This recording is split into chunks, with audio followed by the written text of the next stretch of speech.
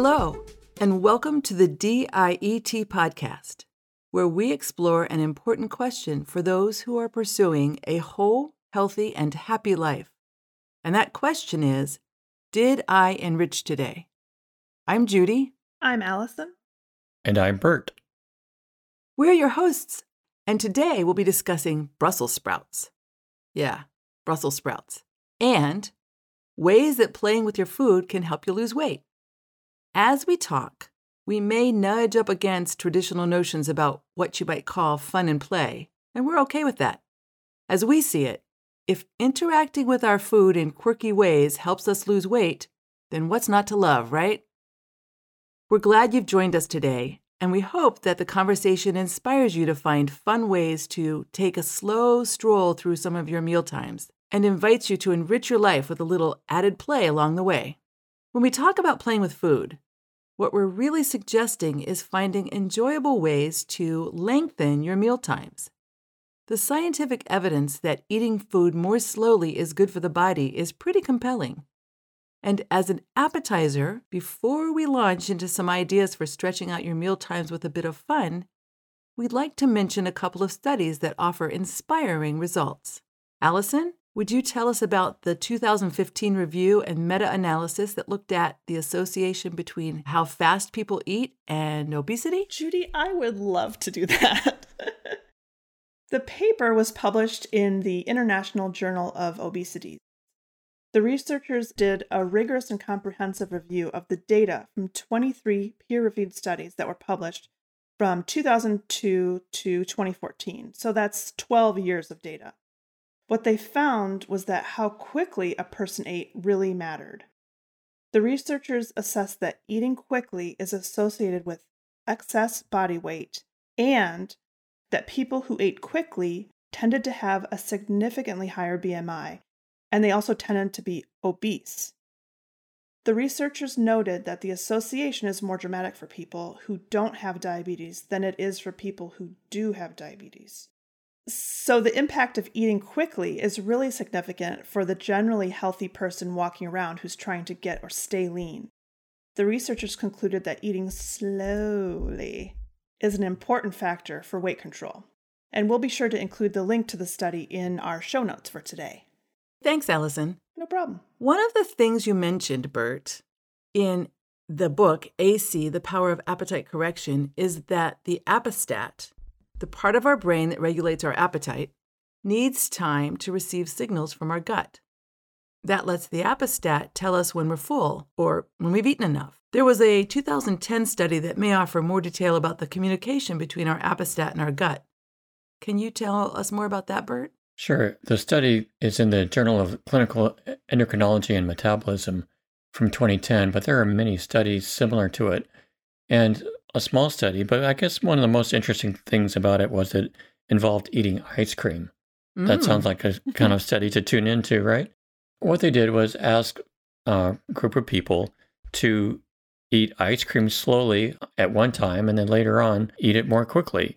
And they scrambled the times and so forth up to try to get a good picture of what would be the differences.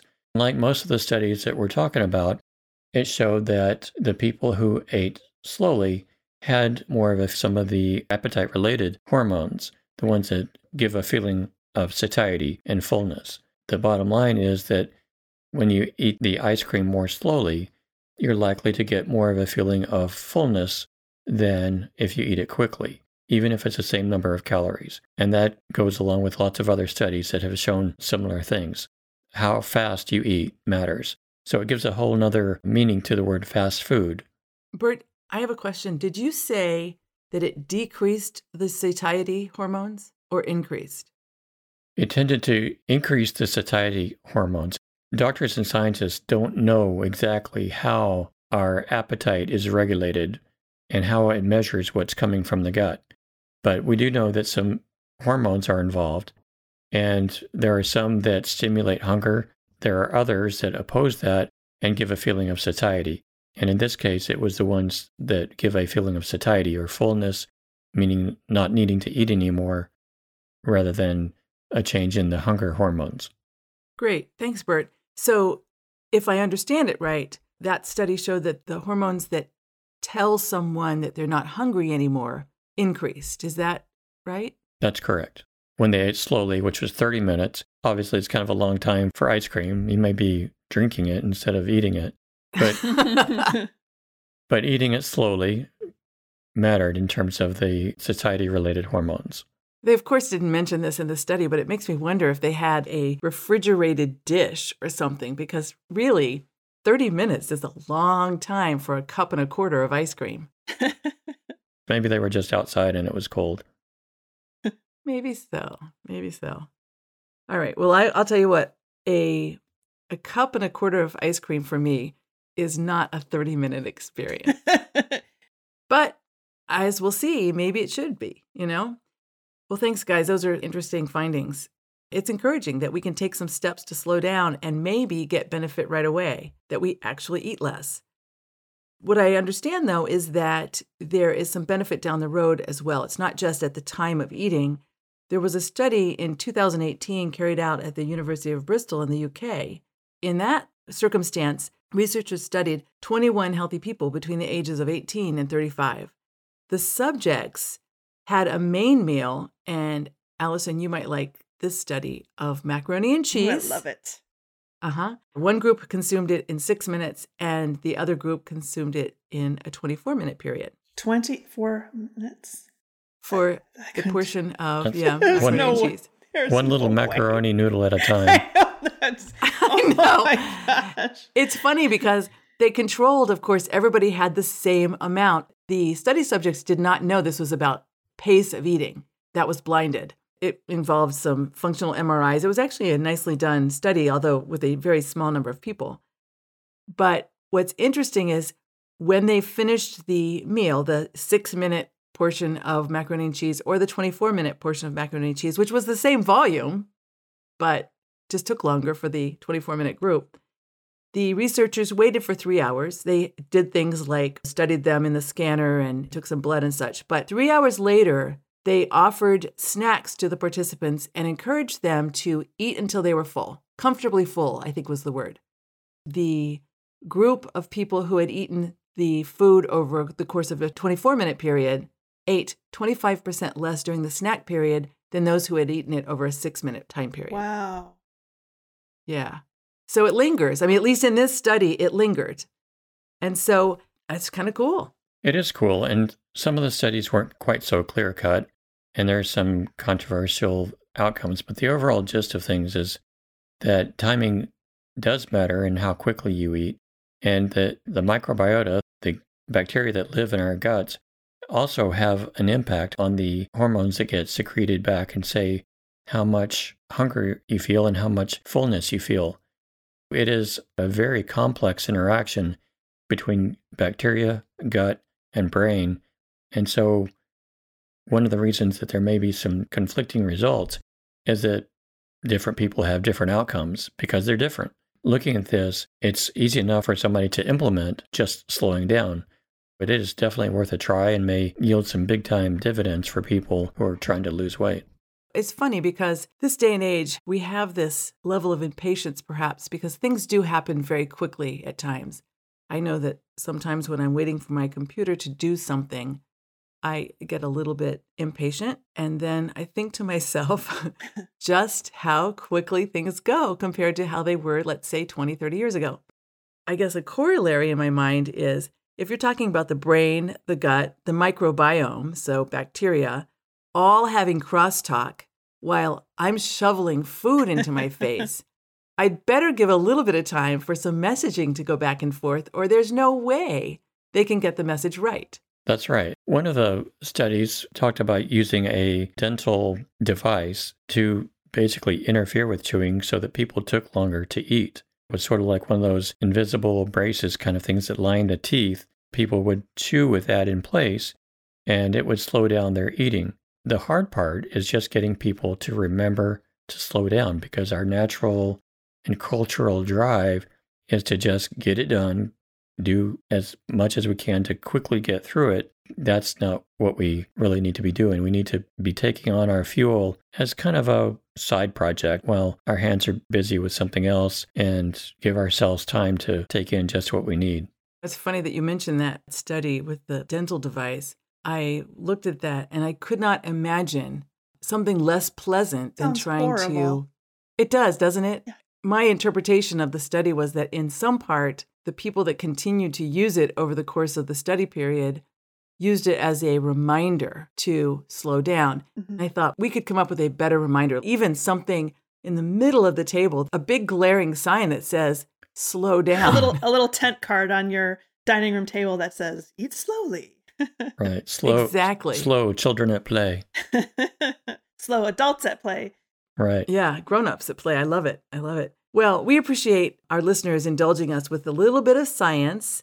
It's nice to know that as all of us are making our way and navigating through our studies of one, there are some hardworking folks out there who are asking some questions and giving us some information that might help us to explore some ideas for the ways that we're going to try to make progress. And to that end, one of the sections in the book, AC, The Power of Appetite Correction, talks about the Brussels sprouts test. Now, this isn't related to extending the length of one's mealtime. So this is a little bit of a non sequitur, but it is so much a part of what prompted our idea about playing with food that I thought it was worth, before we move on to some ideas for how to extend our meal times, let's first step firmly in the playing with food moment and talk about the Brussels sprouts test. Bert, can you share a little bit? Sure. The Brussels sprouts test is a way to provide a little bit of introspection about your own hunger. The Brussels sprouts test consists of buying a bag of frozen Brussels sprouts, the little ones that are easy to eat. They're just a little bit bigger than peas. It's smaller than the usual Brussels sprouts. And they make a pretty decent snack if you add a little spice and heat them up in the microwave. You keep this bag of Brussels sprouts in your freezer. And anytime that you found yourself prowling the kitchen for a snack, you open the freezer and lo and behold, there are your Brussels sprouts. If you're truly hungry, those Brussels sprouts will be a satisfying snack. But if you're just bored or something else is driving your hunger, you're not really in need of food, those Brussels sprouts may not seem so appetizing. You might use some other vegetable that's not especially pleasant, but not especially bad in place of the Brussels sprouts. But I think for a lot of people, Brussels sprouts fit the bill. Something that is plenty nutritious, definitely adequate to keep a person alive, but not going to be the top of the list when it comes to snack time. And can I just make a note that Brussels sprouts in the microwave is also going to really stink up your house. So you have to consider that in the whole equation. It's a good So point. you've got some explaining to do as well. Yeah, exactly. It's funny. There are some real foods that do that. I'm going to totally go on an aside here, but boiled cabbage is something that I grew up eating. I don't know if anybody out there eats boiled cabbage, but I did when I was a kid, with a little bit of vinegar on it. I love it. Oh, good. I'm so glad. My kids could not, I should say our kids, could not stand the smell of that in the house. It was so foul to them. So I think for some people, maybe it's the boiled cabbage test. Mm-hmm. Mm-hmm. Yeah. All right. So I'm not sure that really falls under playing with food, but I think Brussels sprouts are such an underappreciated vegetable. They kind of get a bad rap. I never liked them as a kid, learned to love them when I grew up. But you're right. Brussels sprouts in the microwave. Now, there is broiling them. That's a totally different experience. Or sauteing them. The microwave, there's something about it that just makes food smell a little bit different to me. But I love Brussels sprouts. I don't know if the Brussels sprout test would work on me if I knew I was going to saute them. But if I thought that I was going to microwave them and then just a quick thing, then yes, that the test would work on me. So there are some layers to this test that are Yes. maybe a little bit off. Okay, so let's just admit that maybe not so much playing with food as it is just kind of an interesting little thing that makes you smile. Let's move on to coming up with some ideas for how one can play with their food, have fun, enjoy a meal, and extend it beyond our shovel it in and just get it done kind of approach that has landed some people in a position they'd prefer not to be in. I think that one of the interesting ways to do this is to leave some of the preparation for the table. That means that instead of having everything put together and in a dish or whatever for easy spooning onto a plate, there's still more to do once you get to the table, and that can be chopping some vegetables for a salad or even putting together the salad. People have different tastes in what they like in their salad, so just having the ingredients separate at the table so people take time to put the salad together and maybe snack on cherry tomato, grape tomato, or carrots as they're assembling their own salad. It can slow down the process. It just takes a little bit longer and helps bring that concept, that initiative of slowing down to the table, because you can see your pieces of salad fixings there and know that why they're there is to slow down. So there's your table reminder too. I like that idea because it's also, pass the carrots, please. Would you please pass the croutons? You're kind of having an immediate connection with the other, if you're eating with other people at the table while you're all enjoying the same meal. I like that. There was a time when we would bring whole things to the table, not things that were hard to fix. Onions we would pre-chop, but if you were going to add a little bit of fruit to something, bring the whole fruit and a cutting board and a knife. People do that with cheese. They might have a cheese plate. I can imagine something like a vegetable plate where you cut off a bit of something and eat it, just what you're hungry for at that moment. Like you said, Bert, the preparation is happening right there, so it adds time and it adds work to the meal a bit. I think that's a cool idea. I like that idea. The classic reminiscence that people have is sitting down to meals together, families or chosen families or friends, sitting down to meals together and sharing a meal. It happens a little bit less often, perhaps a lot less often in some circumstances. There is something to be said for sitting down together and everyone having a meal, but sometimes if things are served family style, where there's a whole pot of something on the table or a whole dish of something on the table and people are serving from that dish to their plate, it makes it quite easy to just put something on, eat it, and then move on. One of the ideas that is probably worth considering when a group of people are sitting down together is serving up plates from a buffet space and sitting down and having the meal together. When somebody wants something more, they physically have to decide it's worth getting up and going and getting it. Again, it just adds a little bit of inefficiency and to social the food pressure. And social pressure. Good point. That can be highly effective. Yeah. Yeah, it can. How many times am I going to get up from the table? Again, we're not talking about limiting what we eat, but we're talking about giving our appetite time to tell us that we're full. That's really the key. With a little social pressure, we might sit there for a few minutes before we decide that we're ready for another portion of something. And we could also use the same or similar technique to eat in courses. Instead of having everything on the table at once, you start with a salad or a soup that adds a lot of bulk without starting off with a lot of calorie-dense food. After you've decided that you don't want any more salad, you may take some time, take half an hour, and then eat your second course. This is easier to do on your own or with a couple than with a family, but take some time and have another course later. There's also nothing wrong with eating dessert first. If there's something that you know 100% you're going to be eating at a meal, then make it one of the earlier choices and not one of the later ones, so it's not just something that you stuff in on top of everything else. That leads into one of the things that I find myself doing too little of, and that is really appreciating the food. Taking the time to taste it rather than trying to get it into my stomach as quickly as possible. I'm not sure where all those habits came from, but taste is one of our senses, and there's a lot there that we can appreciate if we take the time to do it. Yeah, appreciating how the food looks and smells and tastes, and when you take a bite, thinking about what flavors do I taste here? Is it sweet or salty or acidic or bitter?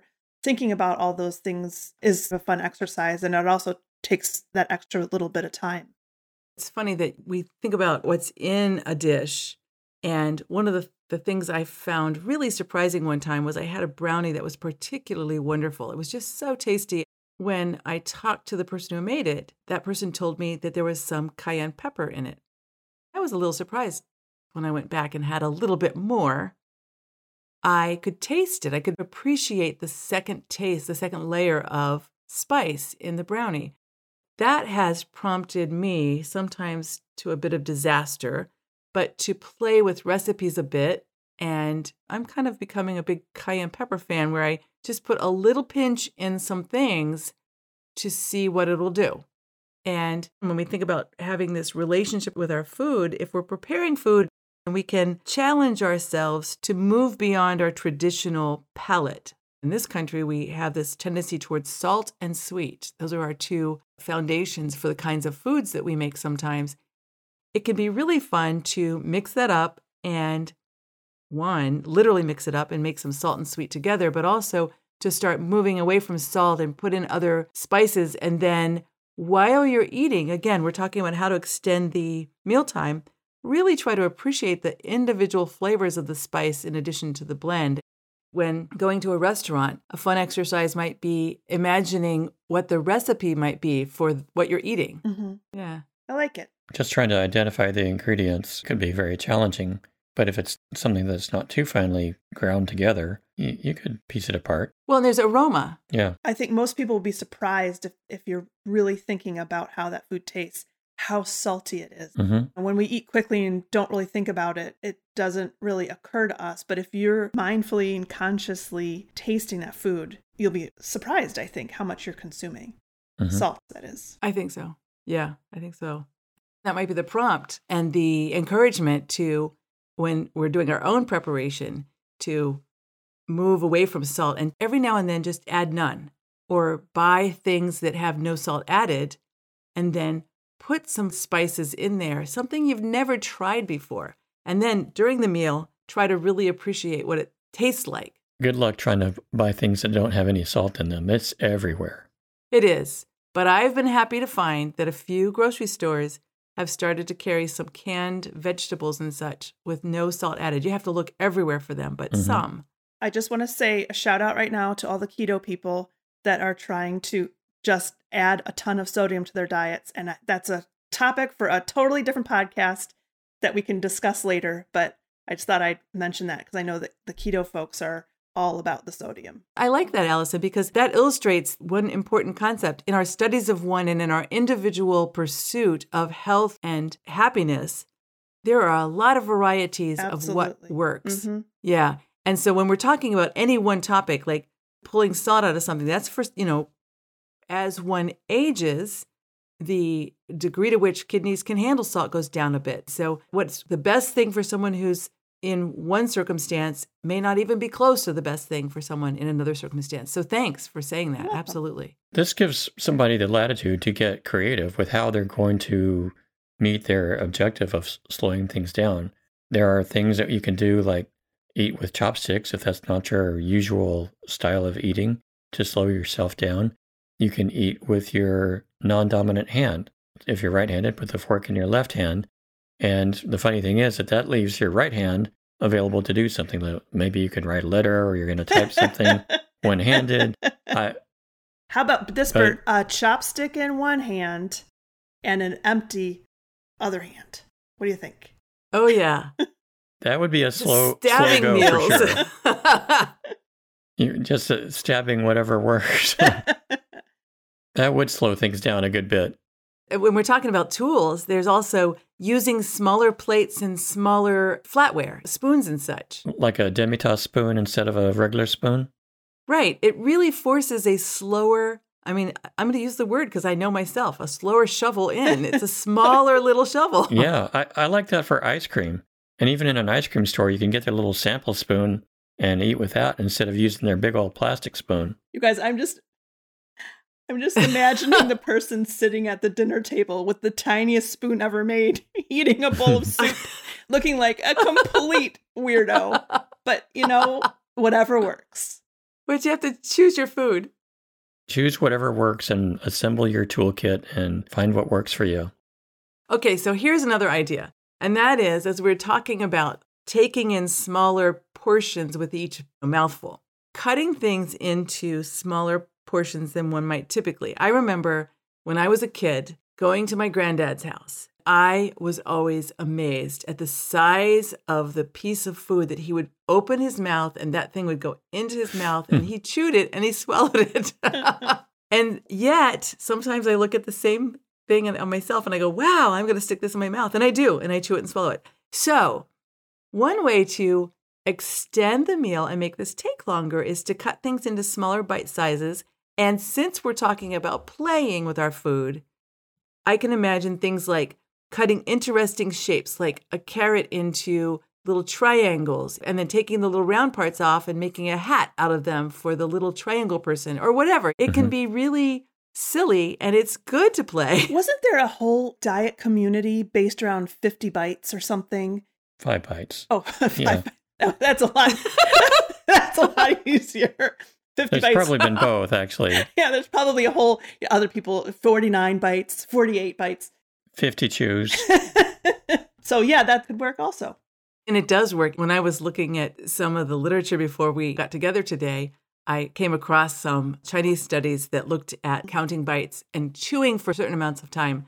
The evidence is pretty good that that's effective for some people. We laugh at some of these concepts, but when we look at how we eat, and I am guilty of shoveling some food down sometimes, I'm going to try to give myself the reminder that if I have to open my mouth wide to get the bite in, then it's too big a bite and I should cut it smaller and take my time. Another thing that some people do is they sip water between bites or put their tool, whatever tool they're using to put the food into their mouths, put it down on the table between bites. There's this whole process of the bite being something that is going on singularly. And like you said, Allison, then you can savor the flavor and really think about the bite and the chew. Put your tiny spoon down. Just put your teeny tiny spoon down and think about that droplet of soup that you've just consumed. Oh man, you are so funny. All right, so other things like slow music or setting the mood for a more leisurely pace, not standing at the refrigerator, which that's the teenage approach. If one is going to take their time and try to intentionally budget more time for food and take it in more slowly, then creating a place where there's some slow music going on or just some comfortable music could be another thing, or listening to a podcast. All right. A lot of people wind up dining alone sometimes. So reading a book helps you appreciate it and take a little longer. Or calling a friend. If we're going to strive to not talk with our mouth full, then when we're talking, it would be time for the food to be sitting there in our stomachs and our bacteria and our gut and our brain to talk a little bit. If the person on the other end's not doing the same thing, I can see that coming across different ways. Not all of them good. What are you thinking about? Well, just the mouth noises when somebody's on the phone and they're chewing. Oh, that's the worst. That can be bothersome when you're not the one making the noises. I think that's what the mute button's for. Okay, yeah. Consider it eating on the phone. Yeah. Another way to play with food is to move food around on your plate. This is a little crazy, but maybe put all of the things of the same color together. Or we were talking about this a little bit earlier. When it comes to things like salad, there's a million ways. No, maybe not. There are a number of ways to attack and approach and consume a salad. I'm one of those folks who likes to cut it up in a way that makes sure that there's a big blend of all of the ingredients. So I end up moving that around in my bowl a fair bit, or my plate. Others may not move it around so much, but it can make it take longer. What happens when you've made your masterpiece and your macaroni looks like Starry Night, and then you have to eat it? Do you think there's some grief there? Sort of like an Etch-a-Sketch, where you had to erase it sometime. Once you made your creation, it has to go away sometime. Yeah, that's living in the I moment. know what I'm doing for dinner tonight, guys. Macaroni and cheese, Starry Night. My husband's going to think I've lost it. Yeah. I was thinking about the whole idea of music and ambiance. For people who are doing intermittent fasting, you have a short period of time during which you're eating relative to the whole day. Taking time to create a setting where it's a slower experience could be pretty fun. But then I thought, well, what if there were a candle that burned a specific amount of time, and then when it's done, when it hits a certain mark, then you know you've spent enough time for it to be considered a slow meal. I looked into that, and there used to be candle clocks. That's one of the ways that people would tell time. Then I thought, I wonder if one can get a candle clock in 2020. And lo and behold, there are such things. Are they courtship candles? Oh, no, they're not. Well, they didn't market them as courtship candles. I'm not sure I know what that means. Are you into voodoo, Bert? No, it was a kind of candle that had a spiral holder. The parent or chaperone would adjust it to see how much time a couple could have together. And when the candle went out, that's exactly what it is. Time was up. But they didn't call it a courtship candle, but I guess that's what it is. Okay. So one way to extend your meal is to court your food, so to speak. Have a real relationship with your food. Use a courtship candle. And you can't finish the meal until the wick goes out. The candle snuffs itself out. Right. So would you leave that one pea just sitting in the middle of the plate and looking at the pea and looking at the candle, looking at the pea? No, I think it would take some practice to pace it just right. Yeah. So we're talking about something like half an hour as being an appropriate length of time for at least the first course of a meal.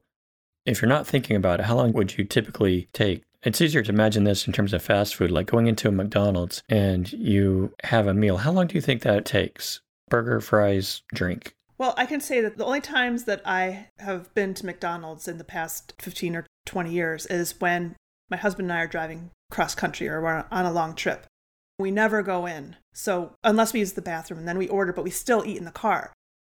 It's probably about 2 minutes or 3 minutes. I mean, it's so fast. And for my husband as well, he orders a hamburger and fries and just tries to shove it in his mouth as quickly as possible because he's driving.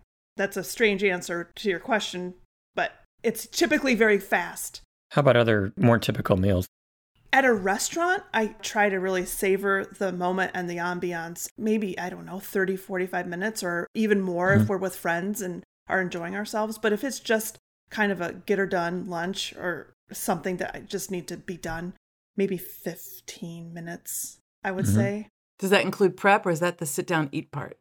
That would include prep, I guess. I'm just thinking about myself. Is prep having the waitress come to the table?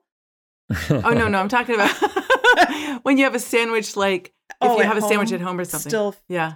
Prep and eating, I would say 15 to 20 minutes. Yeah, me too. Yeah.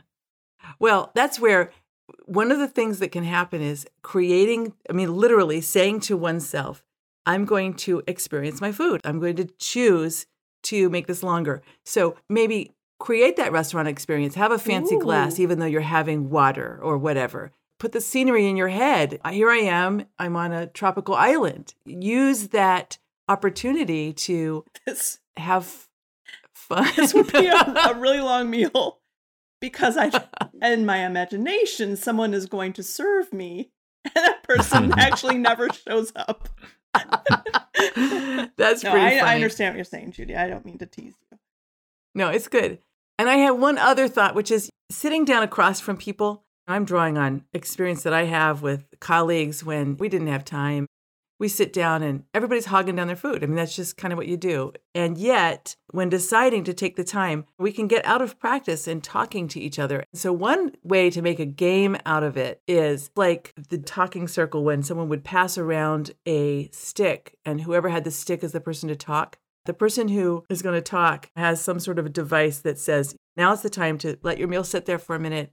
You talk, and then the next person, there's some sort of rhythm to that, or even a card where it says, this is what we're going to talk about.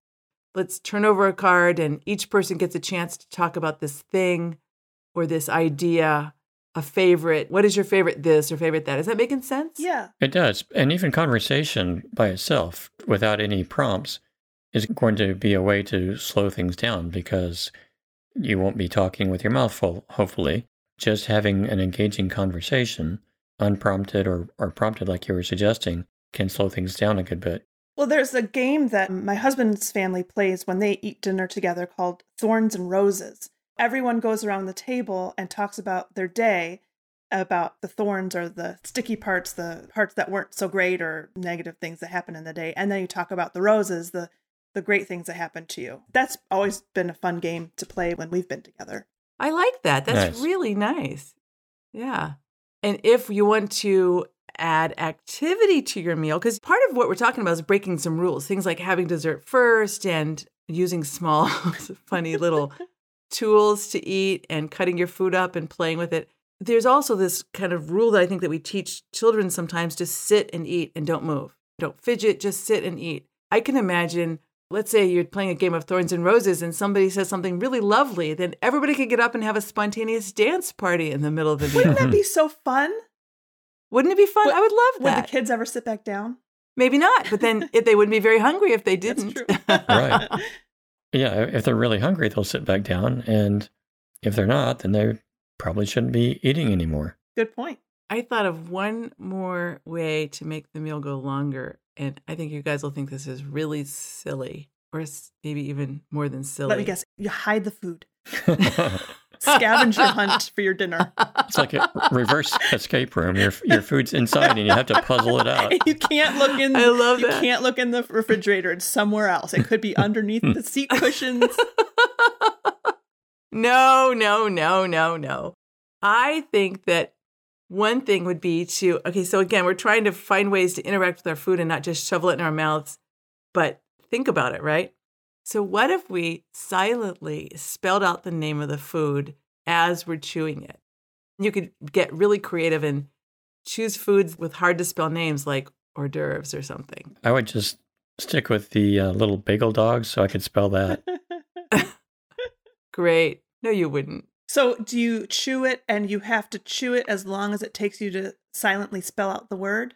Maybe So that would be nice. Or if it ends up that you're chewing too quickly, then maybe silently spell it out twice. This is all silly stuff. And the reality is we're winging it and trying to imagine ways to have fun while making a meal longer. As always, it's connection with other people, connection with ourselves. I think extending that to experiencing our food in ways that are fun, enriching, and make us laugh a little bit, make us smile. Yeah, and step away from the cultural programming a bit, which is a lot of what guides people to eat to an excess and gets us in trouble in the first place. Breaking those rules is a big deal. So tonight, I think I'm going to have dessert first. Doesn't it sound good? Then the macaroni. ICECREAM. ICE. Are we going to have to put a trigger warning on this podcast? I think so. We're talking about playing with our food, which means we're mentioning a lot of foods and we're all laughing and thinking about our favorites. So I guess we could at least, if we're going to have a trigger warning on it, what is your favorite food? Bert? Right now, I'm still thinking about cayenne brownies. Ooh.